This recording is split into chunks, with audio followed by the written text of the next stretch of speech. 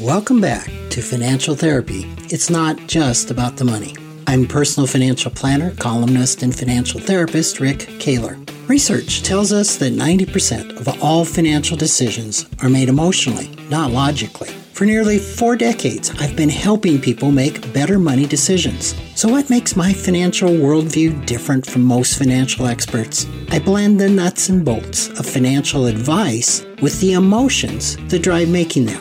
Good money decisions are not just about the money. So let's get started with today's episode. Welcome back to another episode. I'm so glad that you joined me today. Maybe sometime in the last year or so, I wrote a column on the benefits of Uber, especially to those older seniors.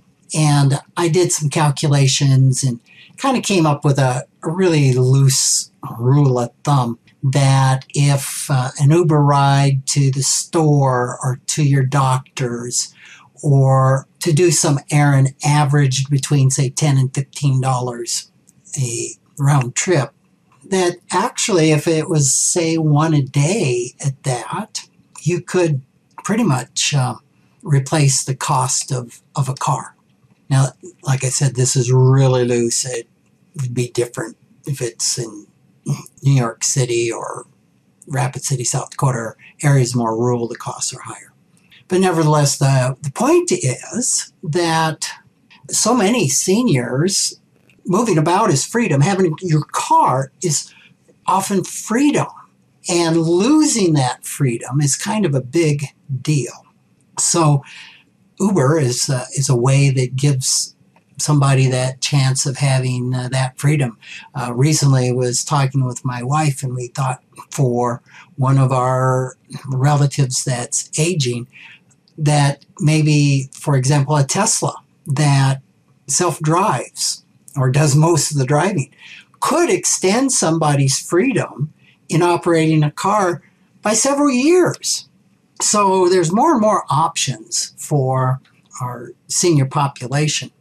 So, it can make sense. So can you imagine this where you get a call from your parents, let's say, elderly parents, they need a ride to the doctor.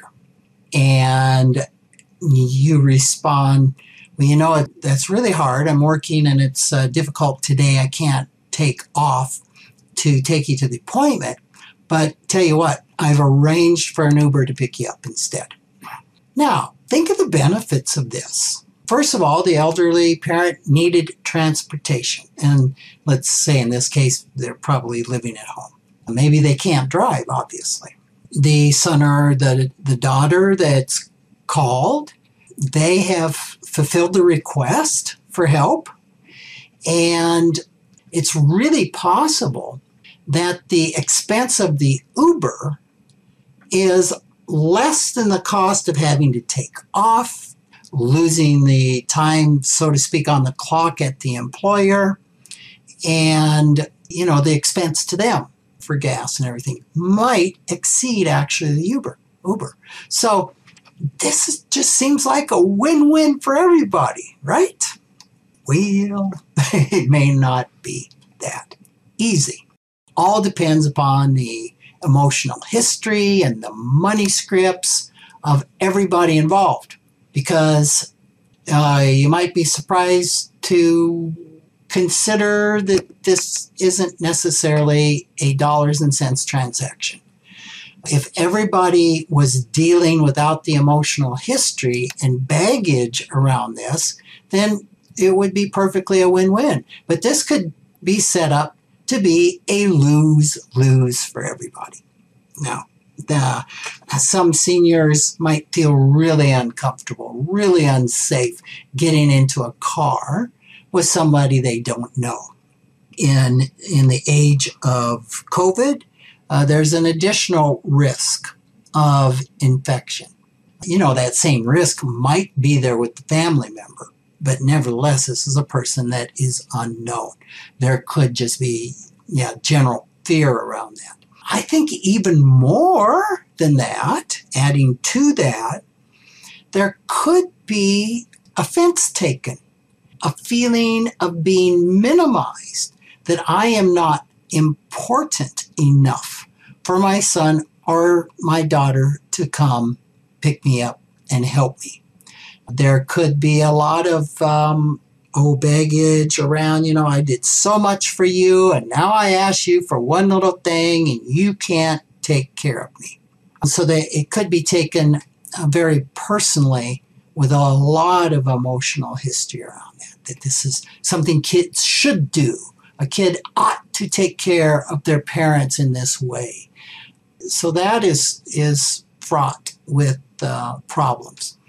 Others might be pretty understanding that you're working and this is a problem, but they may feel obligated to pay the child back. They may not be able to accept that gift because they ought to be paying for it. It would not be right for them to allow their child, or it's like, oh, no, I didn't want to cost you money here, without the realization that this could be a bargain for the kid to be paying for the Uber. So I'm sure you can think of many more things that I haven't thought of that would be the dynamics. I mean, the child themselves could feel tons of guilt. I can't do that. I can't do that to my parents. I got to let them know that I really think they're important. The parents actually could be using, maybe a little strong, but taking this opportunity to be with the child, right? Like, no, I'm totally capable of calling an Uber myself, paying for it, but really I want to be with you. And that may be one of the unspoken motivations. So it gets complicated. And what's behind all of this are the emotions behind it. And part of what could come up with this is if the child is like the only person in their life that they can call. In other words, there's not 3 or 4 kids that could do this. There's not neighbors that maybe would be willing to do this. There is one person in their life. Also, another issue specifically with the Uber is the confusion around the app. And for an older person, it could be confusing because obviously you do not call an Uber, at least in my experience. You get on the app and click, click, click, and the Uber shows up. So this can also add to the anxiety and frustration. So, all of these things are things that can be dealt with, but they require exploration. In other words, a communication of feelings and some vulnerability and transparency around, yeah, Mom, when you call, here's what I'm faced with. And here's how I would like to meet your needs because I do care. And Mom saying the same thing, that, oh yeah, I really want to be with you, or I really have the script that it is the obligation of my children to do this. Just a real honest putting everything on the table that could resolve a situation like this to where now it can be done cleanly. Called up, can you do it? No, I can't do it. They could call somebody else, or, you know what, I'm just going to call an Uber this time. Okay, thank you so much, honey. I really appreciate it. So, but when it comes down to you're it, you are the caregiver. You are the only person in this person's life. It even takes on additional juice, doesn't it? And maybe this, let's go over a little bit further, that this is a person that possibly can't afford to pay for an Uber, really needs that help. Maybe they need help with their finances and with their checkbooks and, a number of things. As one of my acquaintances recently said, she says, I'm it for this particular person that isn't even a relative of hers. And I don't want to be it, but she has nobody else. And as much as a person who is it in somebody's life doesn't want to be it, I'm guessing a lot of us don't want to be in the position when we really need that type of help, when we can't drive, when our cognitive or physical faculties are declining, and we've got to rely on other people, and especially if that other person really comes down to one person. It is a lot of responsibility to be it. So it really takes some awareness on the part of each person to communicate, here's what's going on for me. Here's my limitations. Here are my boundaries. Here's what I need. And these are difficult conversations to have with people. And so they're typically not had. And people go on making up stories, being angry, feeling hurt, and everything that goes with that. You know, I was thinking about this, that the ideal thing is to pay someone to be it, right?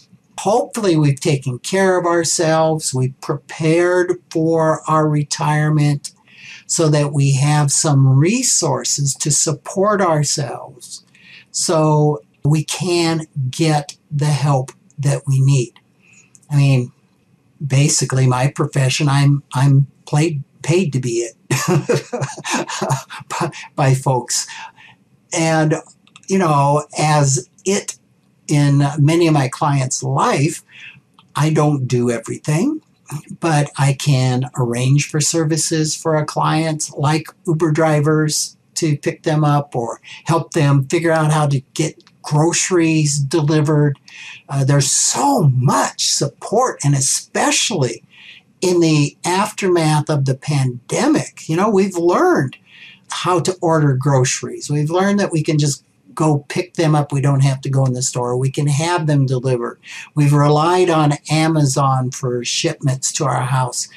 Being a senior today is so much easier than it was 10 or 20 years ago.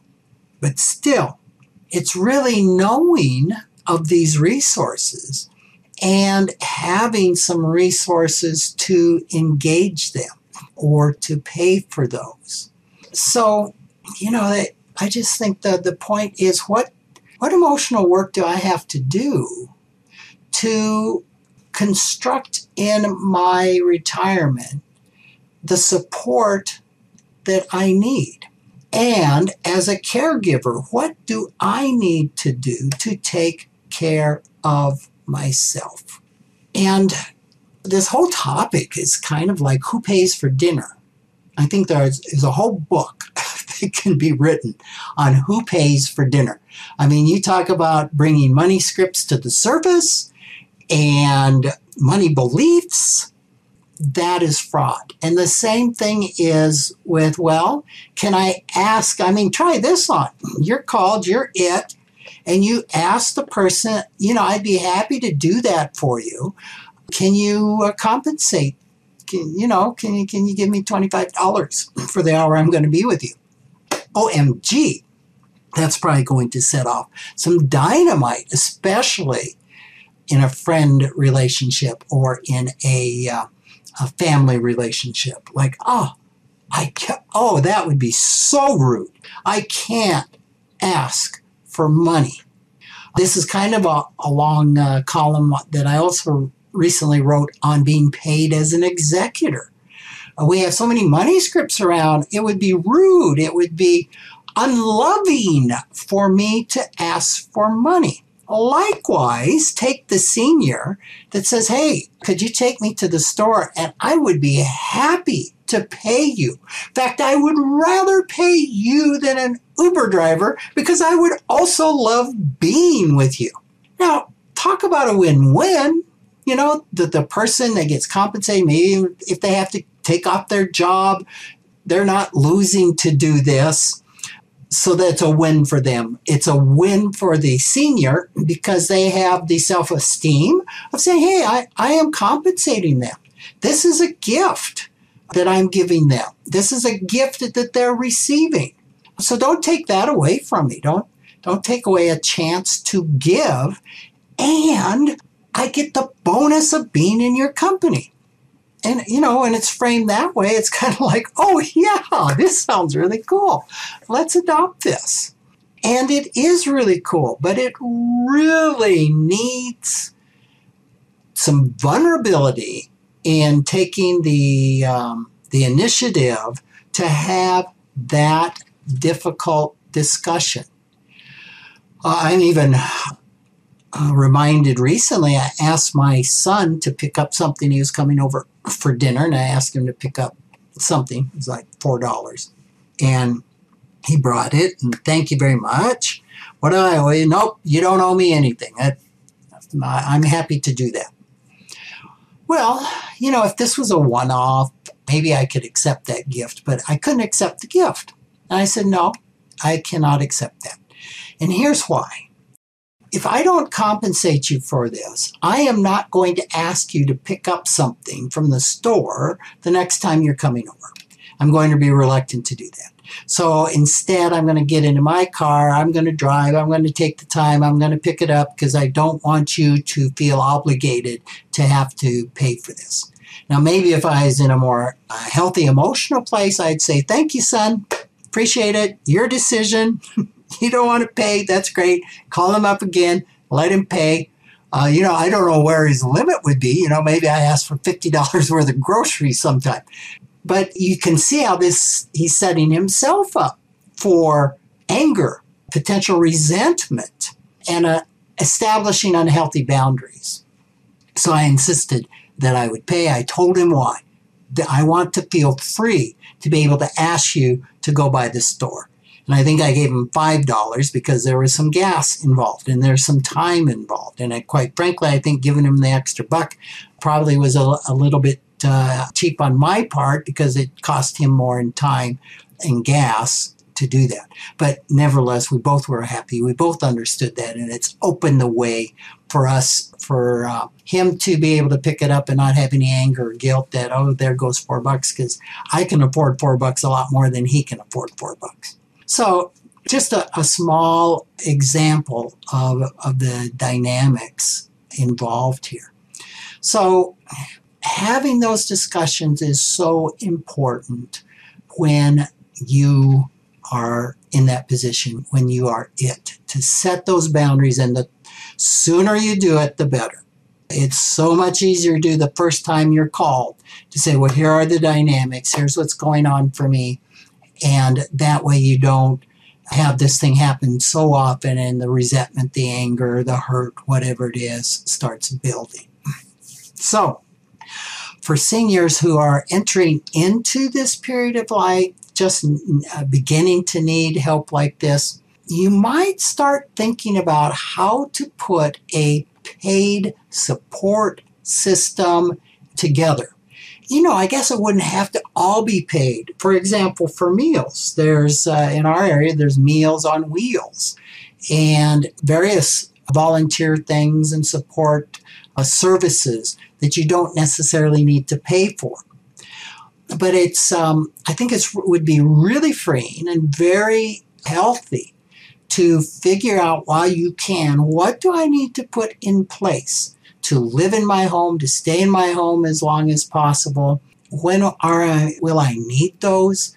We have an assessment called Journey into Elderhood that we will give folks, where they set a baseline on all sorts of functionality and things they need and to what degree they can provide for themselves. And we like to give that every 3 years. In fact, I just took my first one last weekend to fill out my capabilities. You rate it on a 1 to 10. Think of almost everything like I rated myself 8 to 10. And over the years, it's interesting to watch that.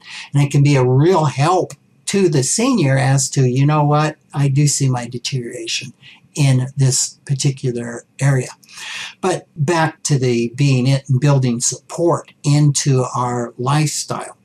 This could involve getting a bookkeeper and setting that up, setting that in place so that it doesn't get to the place that someday you kind of wake up and go, man, alive, I can't do these books, or these bills are more confusing, and then relying on a child or somebody else, or even worse, just letting the bills accumulate. Having that person in your life, even starting to provide some really minimal services in the beginning. You might say, I don't have much of a need for a bookkeeper. I can do that today. Well, just get one set up. Maybe they can come in and reconcile your checkbook once a quarter. Maybe it's something that's not going to cost more than, I don't know, $30 a quarter or something. Just to have them familiar, just to have that service in place so that you can increase the use of it as your needs increase.